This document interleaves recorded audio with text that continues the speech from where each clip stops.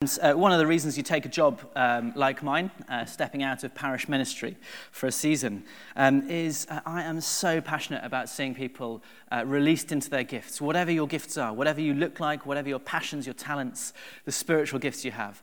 And so I hope you will leave encouraged to live out your Christian faith as we look at God's word this morning.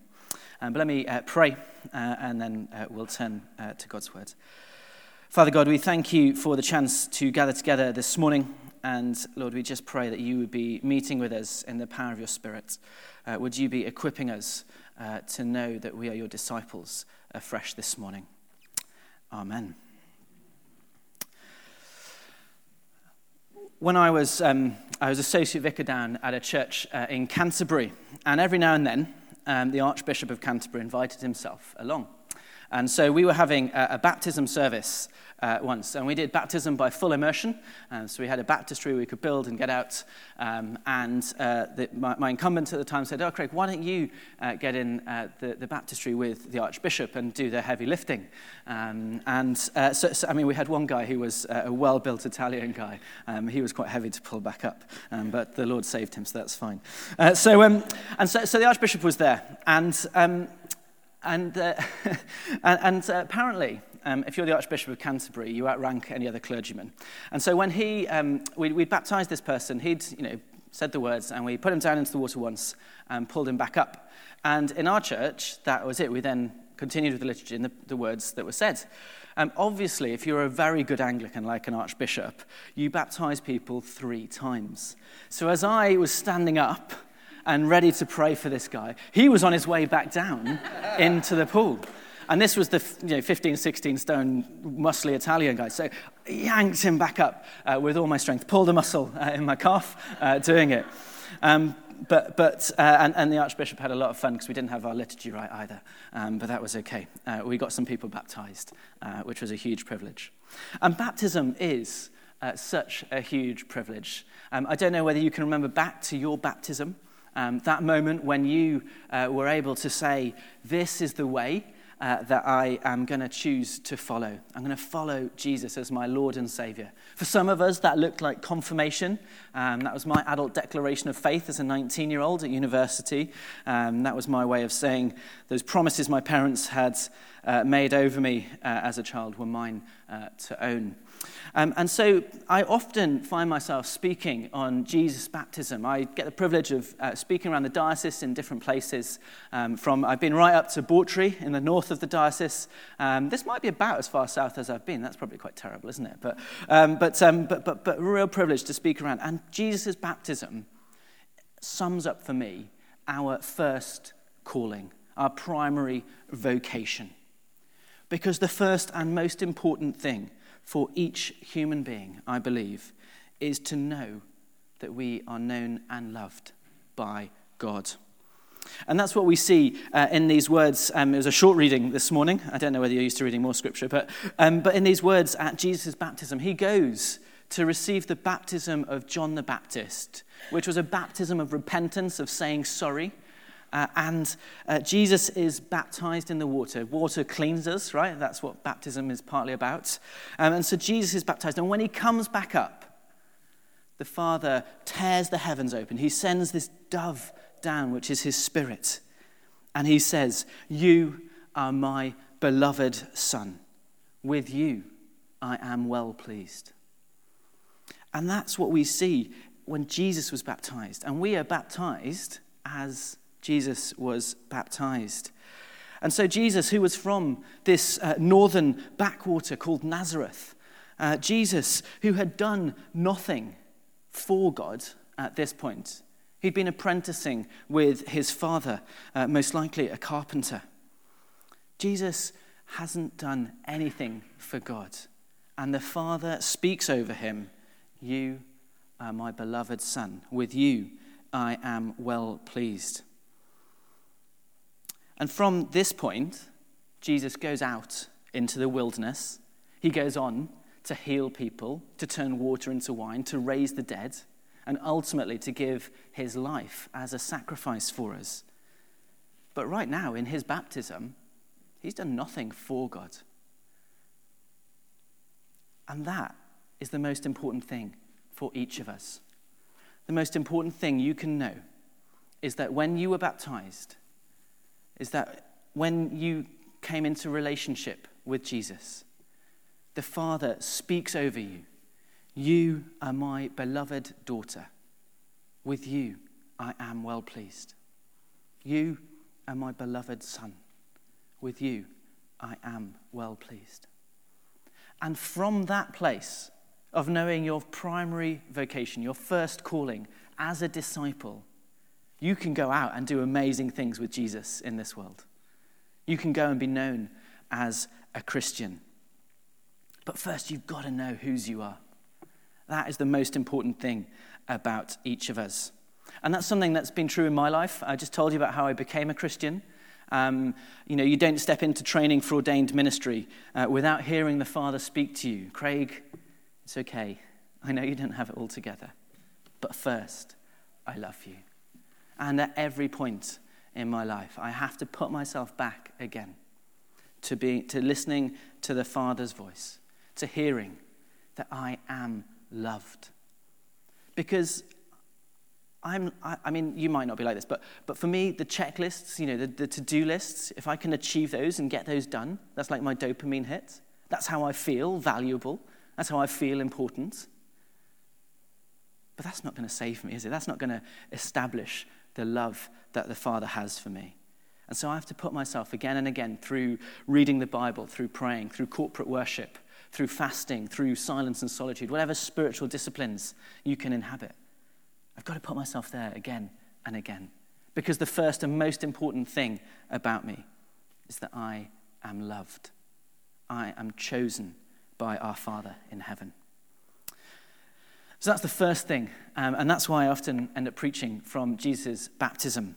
The first and most important thing is knowing whose you are.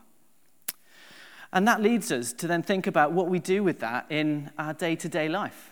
What does it mean for you as a teacher, a store worker, a doctor, a nurse, a parent at the school gate, somebody in a community group? What does it mean for you to live out and be known as a Christian? I don't know what you think happens, whether you've really thought about what happens when we gather on a Sunday morning. We gather, there's some worship, we'll offer a few prayers to the ceiling, we'll kind of come and have some nice chats, we'll hear from God's word. We'll do that. And it's probably strange if you're new here. I don't know you. You might be your first time. This might not be something you expected a church to be like. And most of us spend most of our time kind of out there, right? We've got 166 hours in the real world, other than the 2 hours we have to come and sit in church and make polite conversation.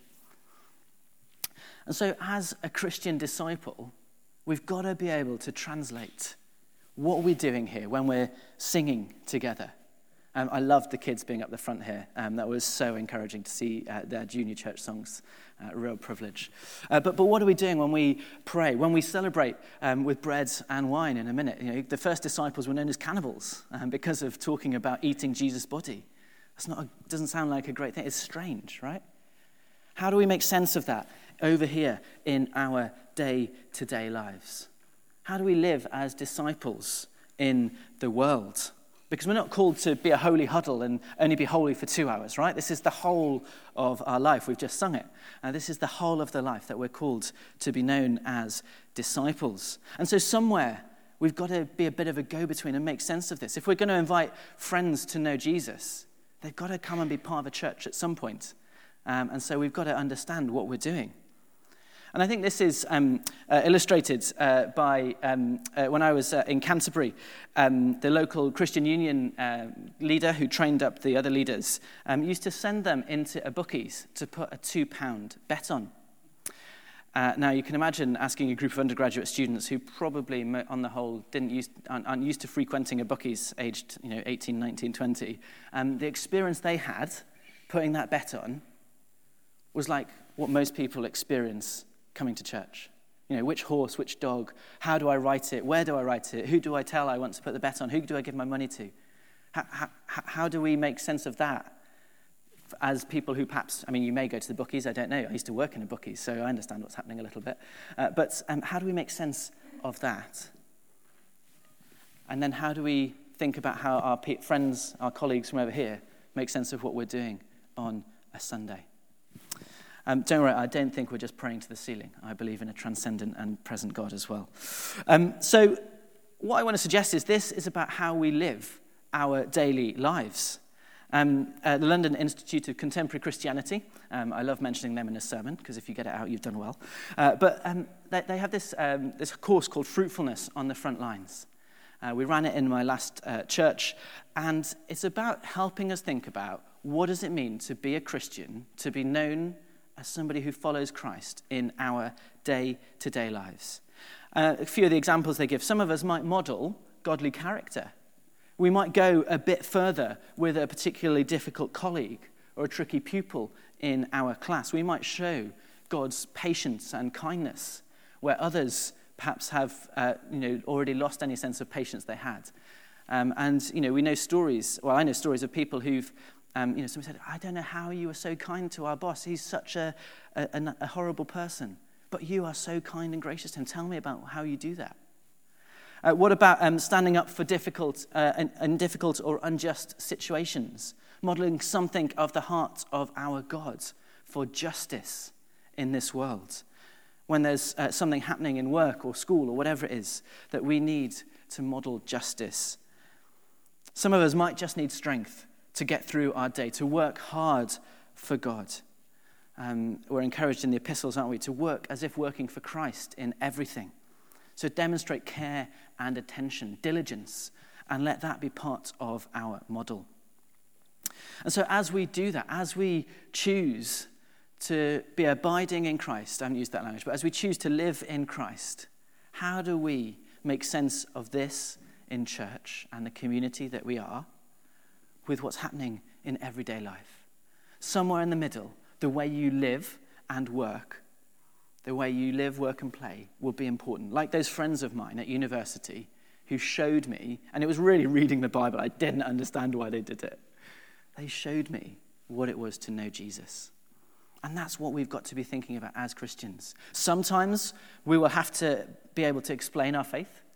You might find yourself, I don't know what you'll be doing in the heat wave in the next couple of days, but next time you talk to somebody when you're not cocooned because of the heat, what did you do on Sunday? Oh, well, I went to church. There was this new guy, and I don't think we'll have him back. It was terrible, but he was preaching about sharing our faith. Thank you. It's normally an easy laugh. So how do we share our faith? And what does it mean for you to tell your story in 1 minute? Why are you a Christian right now? And I'm so passionate about you being equipped for the 166 hours you're not at church that I often forget to, when I'm not preaching in interregnum and the vicar's actually sat beside me, I must say, the church needs to be built up as well. So we need people to serve the tea and coffee, to lead the prayers, to lead sung worship, to be involved as church wardens or treasurers or PCC members. We need the church to function well so that we can be equipped and sent out in our week without burning out a few key leaders. And so we need to be serving in the church as well. But I'm really passionate about seeing people released in their gifts. And so what does it mean for you to go out into your day-to-day life and be known as a Christian? Well, actually, I go to church for the community. Or I go to church because Jesus has forgiven me, and that reminds me that I'm not perfect, and that's okay. Or I go to church and I experience peace in the midst of all that's going on in the world, and that sustains me. A couple of quick examples of people I've known. When I was in Peckham, doing my internship too many years ago now, my small group leader was one of the most senior civil servants of his age. He was probably in his early 30s, and he had a staff of several hundred across London and Liverpool. And he used to get into work early. He used to get an ungodly hour train. I mean, it's kind of late for me now as a parent, but he used to get his early train in and sit at his desk and read his Bible and pray for his colleagues as they arrived. And they knew as they came into the workplace that that's what their senior boss was doing. He was modeling what it is to be a Christian, to be known as that. And that stimulated conversations. It helped him model Christian leadership, Christ-like leadership in his day-to-day life. The other example is of the children's worker in our last parish. And we didn't have a church school. The local primary school was a non-church school. And we didn't really have good relationships. I arrived there about 10 years ago. But our children's worker, she just started. Every week, she went in and took 2 of the biggest tray bakes of cake you've ever seen into the staff room. She was intentional. She built relationships. She blessed the teachers and built trust. And now, 10 years later, she's still doing it. But the opportunities to do Why Christmas in our church, Why Easter, our church and their church. Well, it was my church at the time, it's fine. To do It's Your Move for Year 6s. To be invited in to do mentoring with some of the pupils that were struggling. The vicar was invited in to do some stuff around Christian death and dying. And that all came because she went in and offered cake, friendship, and built trust. But then she was able to say, well, actually, as Christians, we want to be able to bless you and talk about this. So the first thing about each of us is we need to know whose we are. That's our primary vocation. It's a real privilege in my role that I get to do a lot of that deep discipleship with people. And the second thing is how do we live that out in our day-to-day life? There are loads of great resources out there. LICC have quite a few of them, but there's much more than that. And then the final thing I always need to mention is we do need those who are called to play a part within the people of God to lead and grow. You're feeling some of that right now without a vicar. There will be opportunities for people to step up, to grow in gifts.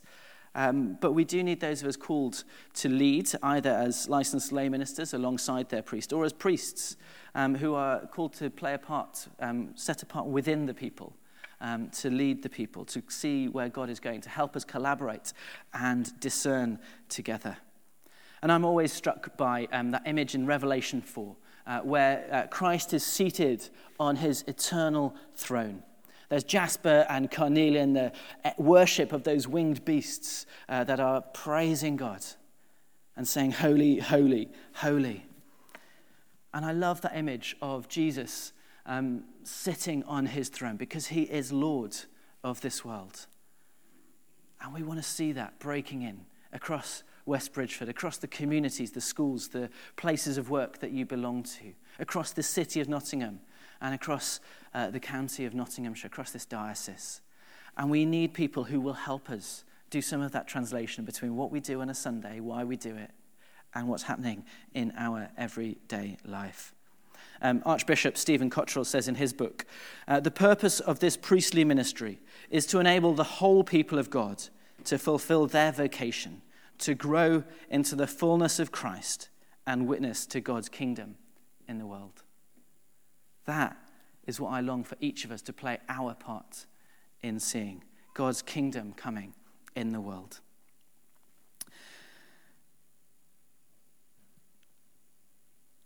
A few weeks ago, I had the huge privilege of speaking at my gran's funeral to my non-Christian family, except my gran, who 6 years ago I led to the Lord. It's a great story. I'll tell a short version. But 10 years ago, she had 2 heart attacks, one in hospital. And so we drove up. It was 300 miles. It was a long way in a Nissan Micra without air conditioning. But we went up, and I offered a half-hearted prayer at the foot of her bed. She got better.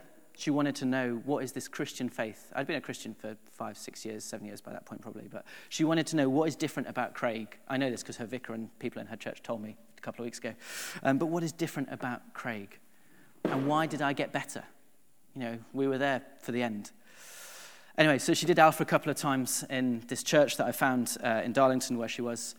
She did Alpha. She became a helper on Alpha. I was never quite sure how helpful she would be, but she was. And I sat her down 6 years ago, and I said, Gran, look, you've got loads of great questions. I don't know the answer to all of your questions, but I think you need to choose to follow Jesus. And so we prayed a simple prayer. She chose to follow Jesus. She got involved in that church. She used to tell me she wasn't there often. She was there more often than most Anglicans that I'm aware of, nearly every week.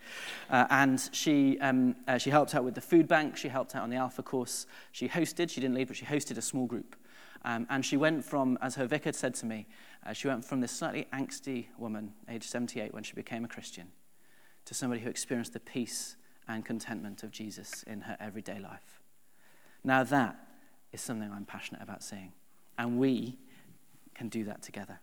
We can see people become Christians and experience his love, that great love of knowing whose we are and that being at the center of our lives. So remember whose you are.